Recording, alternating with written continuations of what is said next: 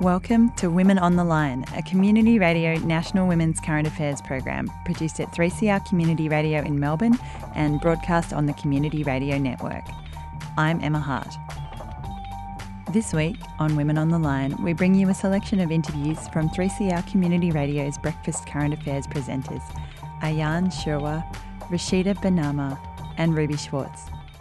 We'll hear Ayan speak with Lara Watson about the First Nations Workers Alliance, and then interview Nyumba Gandangyu, convener and cultural advisor from the Yolngu Nations Assembly, about the impact of more than 10 years of the Northern Territory emergency response.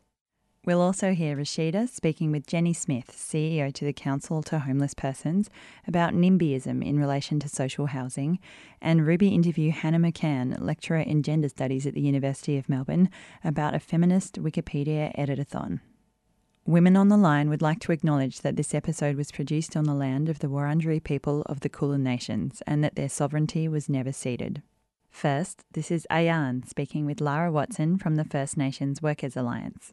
So, Lara, can you tell us about the First Nations Workers Alliance and why it was established? The First Nation Workers Alliance is essentially a union for workers that are on the Community Development Program. And how it came about was we had Aboriginal and Torres Strait Islander union members that actually raised their concerns around the program with the ACTU Indigenous Committee. And at the same time, we had Community Development Program workers raising their issues around the program with unions in and around their area. So while it took a little while to actually get it together to make sure we had everything in place, it is there for Community Development Program workers.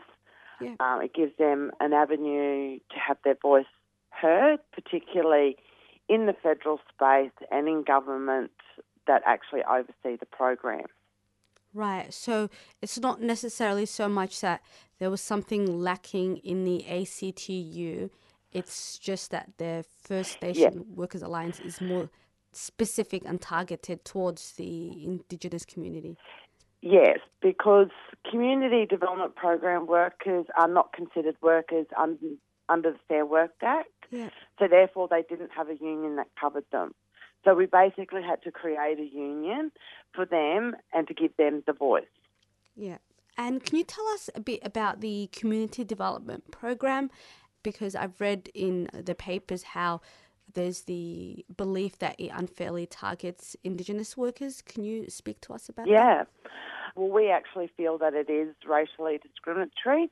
When you look at the participants on the Community Development Program, or CDP as people like to call it, out of the 35,000 that are on the program, 33,000 are Aboriginal and or Torres Strait Islander. When we do a comparison between remote with CDP and non-remote with work for the dole, there's some clear discrepancies as well. So if you're under CDP, you're being forced to work 25 hours a week, 52 weeks a year. Whereas non-remote areas doing work for the dole, they average around 15 hours a week for 6 months of the year. And if they're over 49 years of age, then it's voluntary to participate. So we don't have any of that voluntary status within Community Development Program or within remote communities. We are finding that CDP, they're 70 times more likely to be financially penalised or lose their welfare payment. And we're finding workers that are doing work or jobs that are wage jobs anywhere else in the country except for under CDP.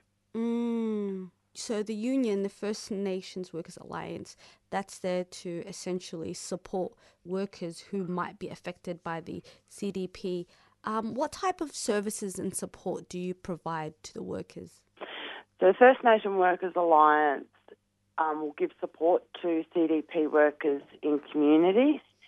It's about giving them a voice in the federal space. So when it comes to the federal government and actually them being able to speak to politicians on their concerns around the program, there is a campaign that will get up and running and will be driven by community development workers to actually end the current CDP and have something in place that actually supports workers, actually trains them and skills them and has that employment component at the end of the program, and that there is self-determination and community control around the program.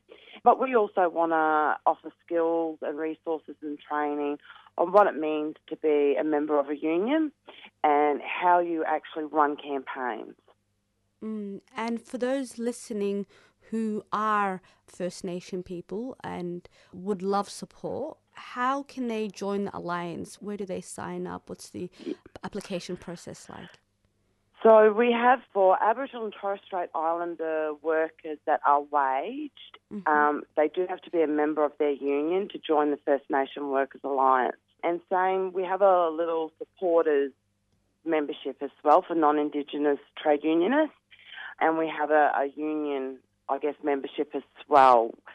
So CDP workers, it's their union, so there's no charge to them. It's free to join the First Nation Workers Alliance.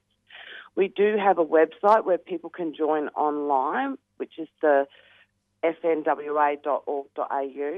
But we also know that in remote communities, there is either limited access or no access to the internet or to a computer. So certainly they can contact us and we will go out to communities. So we actually wait for an invitation before we venture out. So if we've got CDP workers and community members that don't like the program and want more information on the First Nation Workers Alliance, if they contact the ACTU or the First Nation Workers Alliance, we will actually go out and see them. We'll come to them. That sounds amazing. And we will put up all the information, the links that you've mentioned on both our Facebook page and the 3CR website. Thank you for joining us today. No, thank you for having me. Really appreciate it. I know you're busy and you're probably travelling at this point. I am travelling. I'm actually in Perth at the moment, but we've had a call out from CDP workers in the Pilbara and throughout Western Australia, so that's why I've come over to Perth to have a chat to unions about offering support and getting out into communities to be able to, so CDP can access First Nation Workers Alliance. So it's all good. Don't mind the travel considering the work I'm doing. Excellent. Great work. Love your work. Thanks, Laura. Thank you. That was 3CR Breakfast Current Affairs presenter Ayan speaking with Lara Watson from the First Nations Workers Alliance.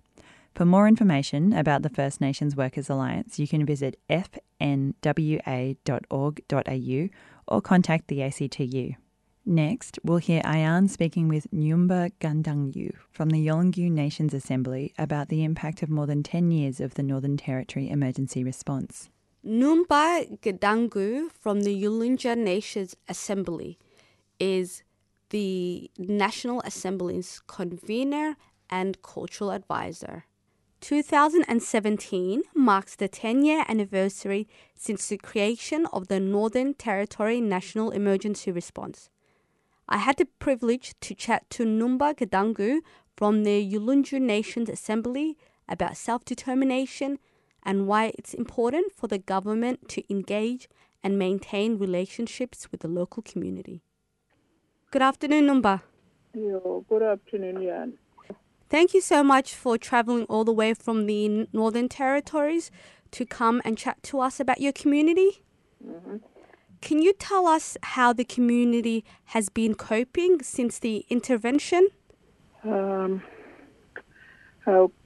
community has been coping through that intervention was really hard and a lot of struggles. Took everything from us and took the power and didn't even negotiate it with the elder people and with the community. It just came and took everything in our community, and it's not healthy for us. Absolutely not. What would you like to see for the future of your community? The future that we need to see and the hope that we need to find is to come and sit with our elderly people and talk about what is the best future and our vision, because we are people of vision. We are people that we have a very good opportunity for our young people, for our children that is coming along. And that's what we need to see. Any government, any people from various departments has to come and sit and talk with us. So we need to have a good communication as a human being. Sure. And if the government agencies and the rest of Australia, if they were to sit right in front of you at this moment, what would you want them to know about your community? What they need to know about our community, we need to strengthen our ability to strengthen up our power and our people, because we are the people who we are. We are people from the country where we belong. And we've got ability that we need to stand with our own voice and with our own power and to be recognized by the government that we need to see something, a good changes for our future. Not to take everything from us, but we need to see a support. That's all that I'm talking from my heart. Thank you. Thank you so much for joining us. We really appreciate your time.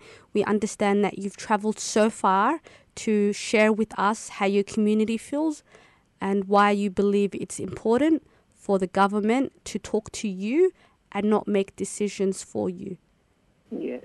That was 3CR Breakfast Current Affairs presenter Ayan speaking with Nyumba Gandangu, convener and cultural advisor from the Yolngu Nations Assembly, about the ongoing impact of the Northern Territory emergency response. Women on the Line. On community radio around Australia, you're listening to Women on the Line. This week, we're bringing you a selection of current affairs coverage from 3CR Community Radio's Breakfast Current Affairs presenters. Now we'll hear 3CR presenter Rashida speaking with Jenny Smith, CEO to the Council of Homeless Persons. Joining us now is Jenny Smith, the CEO of the Council to Homeless Persons. We're going to discuss the issue of NIMBYism in relation to social housing and its impact on homelessness in Melbourne. And NIMBY stands for Not in My Backyard and refers to local residents protesting against developments in the area. So could you tell us more about the NIMBY issue in Melbourne? Well, I think everybody in the community is aware that we've got a growing problem with homelessness at the moment. And, we can see it on our streets. And it's pretty confronting that when we think that rough sleeping is only about 7% of the 105,000 people at least that we have homeless in Australia tonight. But it is a group of people who are likely to have higher needs. And I think most people are aware that we've really dropped the ball in relation to developing social housing for those of us on the very lowest of incomes. And we've dropped that ball over the last 30 or so years. So it's no surprise that we've got, around 35,000 people on our public housing waiting list here in Victoria and, close to 200,000 people around the country. And our state government is doing a huge amount to create housing for people.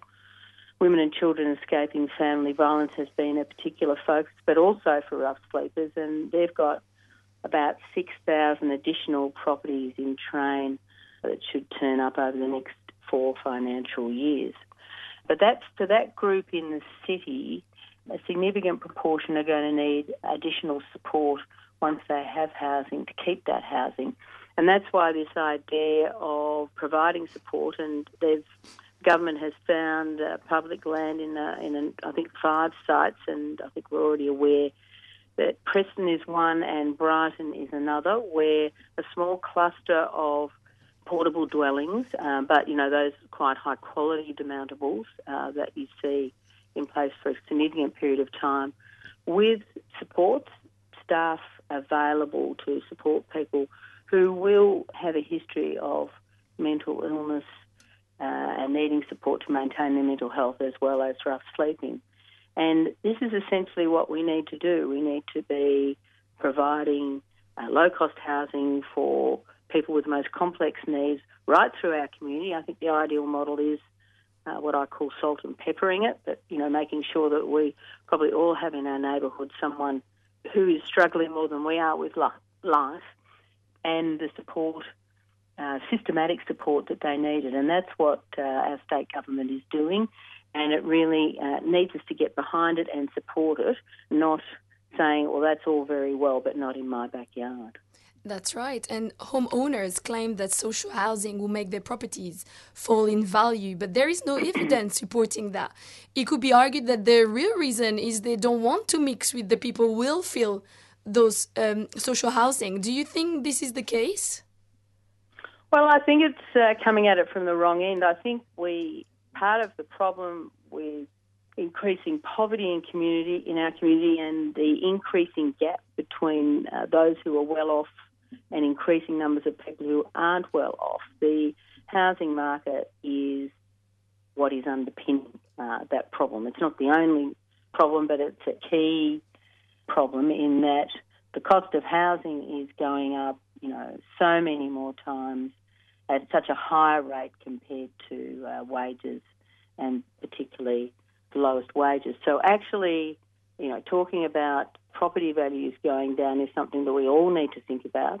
We've all got to tackle our addiction to those people with mortgages, to the value of that property going up disproportionately to everything else.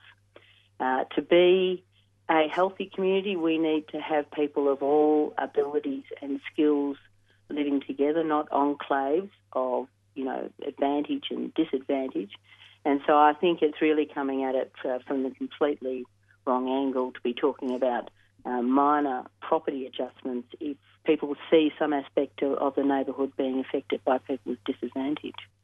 Nearly everybody's talking about the housing problem, the housing crisis, and I think everybody is aware of and disturbed by the number of people without a home that they're seeing on our streets and in our parks. And even the federal government is speaking quite articulately about the problem and also talking about what the solutions need to be. But what we need to be very clear about is absolutely nothing is happening at the federal level. At the federal level, the funding that is already out there for our public housing and our support services is constantly under review. And while Treasurer Morrison has reassured us that the money we have already out there for public housing and support services will be continued, it's about to be bundled up into a new agreement, and there's always the opportunity for trying to spend it on things other than what it's currently being spent on, which will create significant problems. So we, are calling for a federal conceptualisation of the problem and a plan and an action plan and a commitment to doing the myriad. There's about 15 really important things we need to do simultaneously to tackle this problem. We've got to deal with capital gains tax and negative gearing, which are not helping. We need state governments to commit to every time we do development or redevelopment, making sure there's some low-cost housing. Is there low-cost housing in the Fisherman's Bend redevelopment? Not yet. We need governments to recognise that through the last 30 or 40 years of absolute plenty in this country, that the private sector has not developed housing for the low end of the market, and that will always remain a government responsibility, and we've got to put our shoulders to the wheel about that.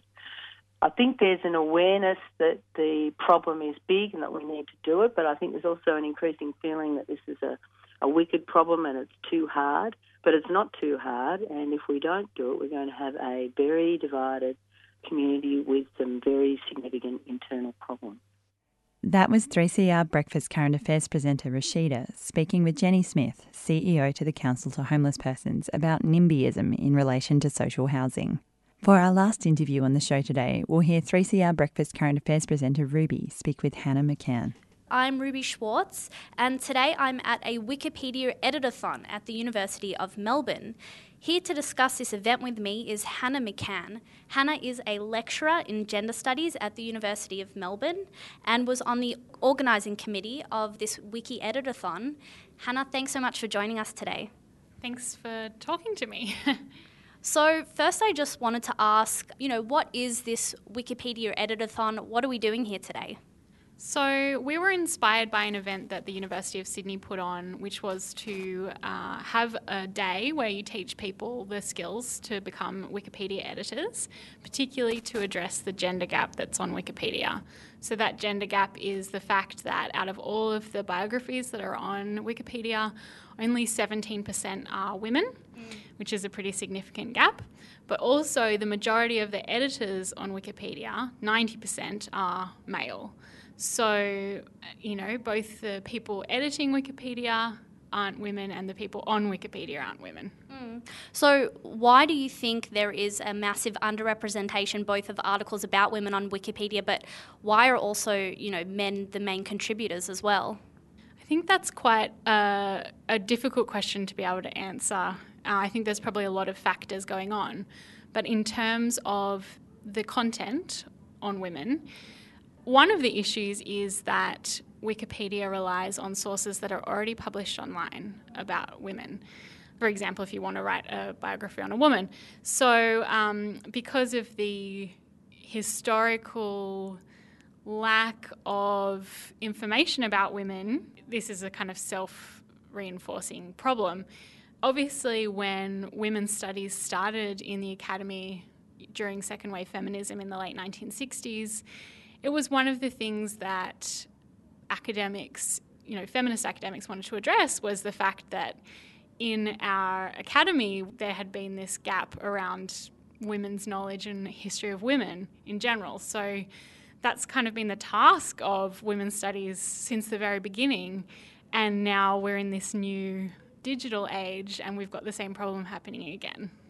And also you mentioned earlier that men are the main contributors. Why do you think that is? I don't know how to answer that really, but I think that it probably has to do with the assumptions that we have about the skills that men versus women should and do have. And so it's like the underrepresentation of women in STEM disciplines. There's an assumption that those are male skills, it's about rationality, it's about technology, and therefore women are not only discouraged from entering and being part of those spaces, but, don't necessarily believe that that's where they should be contributing. And again, that's a self-reinforcing thing because these communities emerge that are gendered, and then that can create barriers to inclusion. And is there a woman that you've kind of seen that isn't on Wikipedia that you've tried to enter in? Is there, particularly interesting example that you can tell us about? So actually, when I was practicing my Wikipedia skills before this event, I chose a DJ who I follow in the US, and I thought she was quite notable, and I was very excited to create her page, but it turned out that she wasn't considered notable enough and the page got deleted almost instantly. So that was a shame, and I think what's really interesting is that a lot of the citations I was using to prove her notability were women's magazines and other things that would be considered in terms of Wikipedia policy gossip columns about celebrities. Now, I think that in itself is pretty gendered because that is not considered to be notable or important information. But obviously in gender studies, we've worked hard to critique that particular view of popular culture and women who are celebrities and, who have a lot of influence. Yeah, so you've mentioned there the kind of the Wikipedia guidelines and policies that, dictate who is and who is not notable. Can you tell us just a bit more about that? What counts as notable, what doesn't, and do you have any issues with that? So one of the really great things about Wikipedia is that there is a lot of information about how to create pages. So there are guidelines that explain notability to you and it breaks it down by category. So in the example that I just gave, there is a category for entertainers that says, what makes a notable entertainer? And there's a few things. One of them is cult status, which is quite hard to measure, but also quite hard to prove if you're not allowed to use particular kinds of sources. So for each different kind of page and category that you would be referring to, there's different guidelines. And again, that could be gendered, because you look at something like sporting persons and there's different criteria for notability, which from my brief foray into looking at that seemed quite gendered. I mean, in the sense that, there was pages about the local A-grade team in New Zealand men's rugby, but I couldn't put this female DJ up. So, just even having a differentiation between popular culture and sport in terms of notability, I thought that was pretty gendered. Definitely. And so obviously increasing the representation of women on Wikipedia is really important, but do you think that we should also be trying in these kinds of events to change the nature of the content about women on Wikipedia? Yeah, I think that's a really interesting question. I think the first thing that people can do is become a Wikipedia contributor. So sign up, try and get some information. There's lots on Wikipedia about how to create pages, and you can create a draft without having to kind of scarily upload it into the real internet. So I think the first step really before we start another kind of intervention is to get involved in the community and to have an impact in that way. I think that there is a lot of space for the academic community to be taking a serious look at Wikipedia, and I know that there are already some people who are doing this and writing articles about it as a space where we might need to challenge some of those rules, and we might need to think about how they're embedded not only with possibly gender bias, but racial bias, gender diversity bias, and other kind of factors that we have to grapple with in the world, not just Wikipedia. But the other thing is, to see this as a really crucial source of information for a lot of people, and not just something that we should have disdain towards because it's not very reliable. In fact, a lot of work goes into making sure that it is reliable. I'm wondering as well, are a lot of these kind of Wikipedia editathons held around the world, or where did this idea originate? Oh, I don't actually know where it started, but certainly, yes, there are Wikipedia editathons happening across the world for this very same reason, often focused on questions of gender. And already in organising this event, we've had people from across Australia contact us and ask us for information on how we were going to run the day, because they want to put on similar events. So we really hope that people go away from this day and feel encouraged to maybe hold a day in their local area and at the very least continue being an active contributor online. Hannah, thank you so much for speaking with us today about this really amazing event. Thank you so much. That was Hannah McCann, lecturer in Gender Studies at the University of Melbourne, talking about a Wikipedia editathon. That was 3CR Breakfast Current Affairs presenter Ruby. For more information about that event, you can search for Researchers Wikipedia Editathon at the University of Melbourne.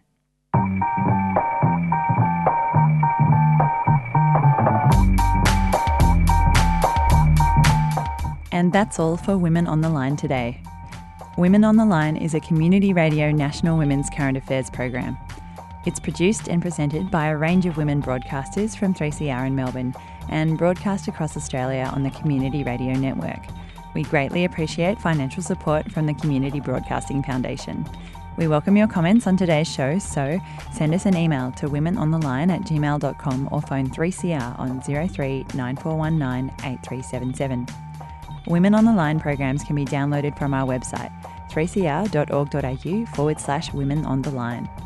The theme music for Women on the Line is Slideshow at Free University by La Tigre. I'm Emma Hart. Hope you can tune in again next time.